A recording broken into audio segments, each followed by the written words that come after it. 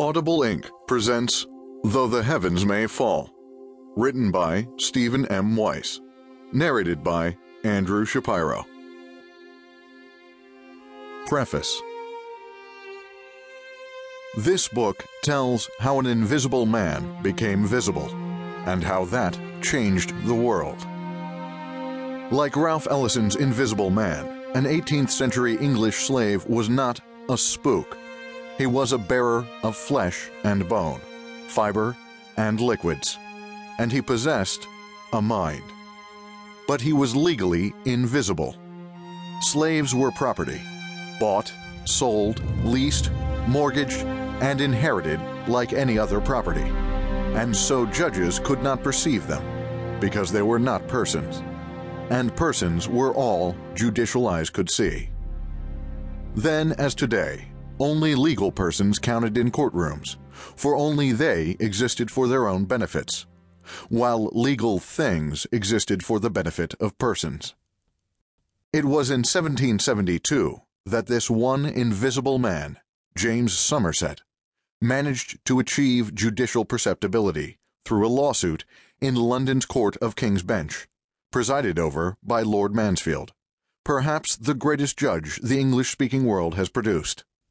As a result of Mansfield's judgment, James Somerset shed his legal thinghood and became legally visible. And that was the beginning of the end of slavery.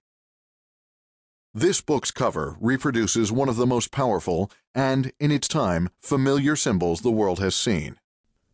It was the creation of Charles Darwin's father-in-law, Josiah Wedgwood, and is his engraving of a chained slave on one knee, imploring, "Am I not a man and a brother?" That the slave was a man appeals to our sense of liberty, for a grown man is presumed to possess what is needed to count as a legal person. That he is a brother appeals to our sense of equality, for our brothers are like us, and should be treated as we are treated. Those 8 words captured the gist of the legal arguments that carried James Somerset to personhood, and they serve today as a model for how things wrongly designated can attain the personhood to which justice entitles them. The American frontiersman Daniel Boone claimed never once to have been lost in the vast American wilderness, though he admitted having been on occasion bewildered for some time.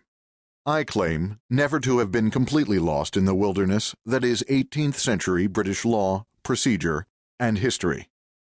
But I owe a great debt to those on both sides of the Atlantic who so generously pointed the way when, on occasion, I found myself wandering. Above all, I thank Ruth Paley, an historian of the British Parliament, who showed nothing but endless patience with me. Also, the 8th Earl of Mansfield, with a special thanks to Lorna Woot at Scone Palace, the crew of the freedom schooner Amistad, Professor Mary Bildner, Henry Cohen Esquire, Professor David Breon Davis, Professor Daniel Coquelet, Professor Sally Haddon, for informing me about the diary of Henry Marchant at the Rhode Island Historical Society, Professor John Langbein, Professor Sharon O'Connor, Professor James Oldham, Professor Randy Sparks, Jennifer Sperling, who earned my undying gratitude for agreeing to transcribe the ancient faded diary of Henry Marchant, whose penmanship left much to be desired, from microfilm, then did it, Dr. Bernie Unti, Professor Jenny Wall, Professor Mark Weinberg, Lord Wilberforce, and the retired Honorable Lord Wolfe, Lord Chief Justice of England and Wales, as well as the Boston Athenaeum,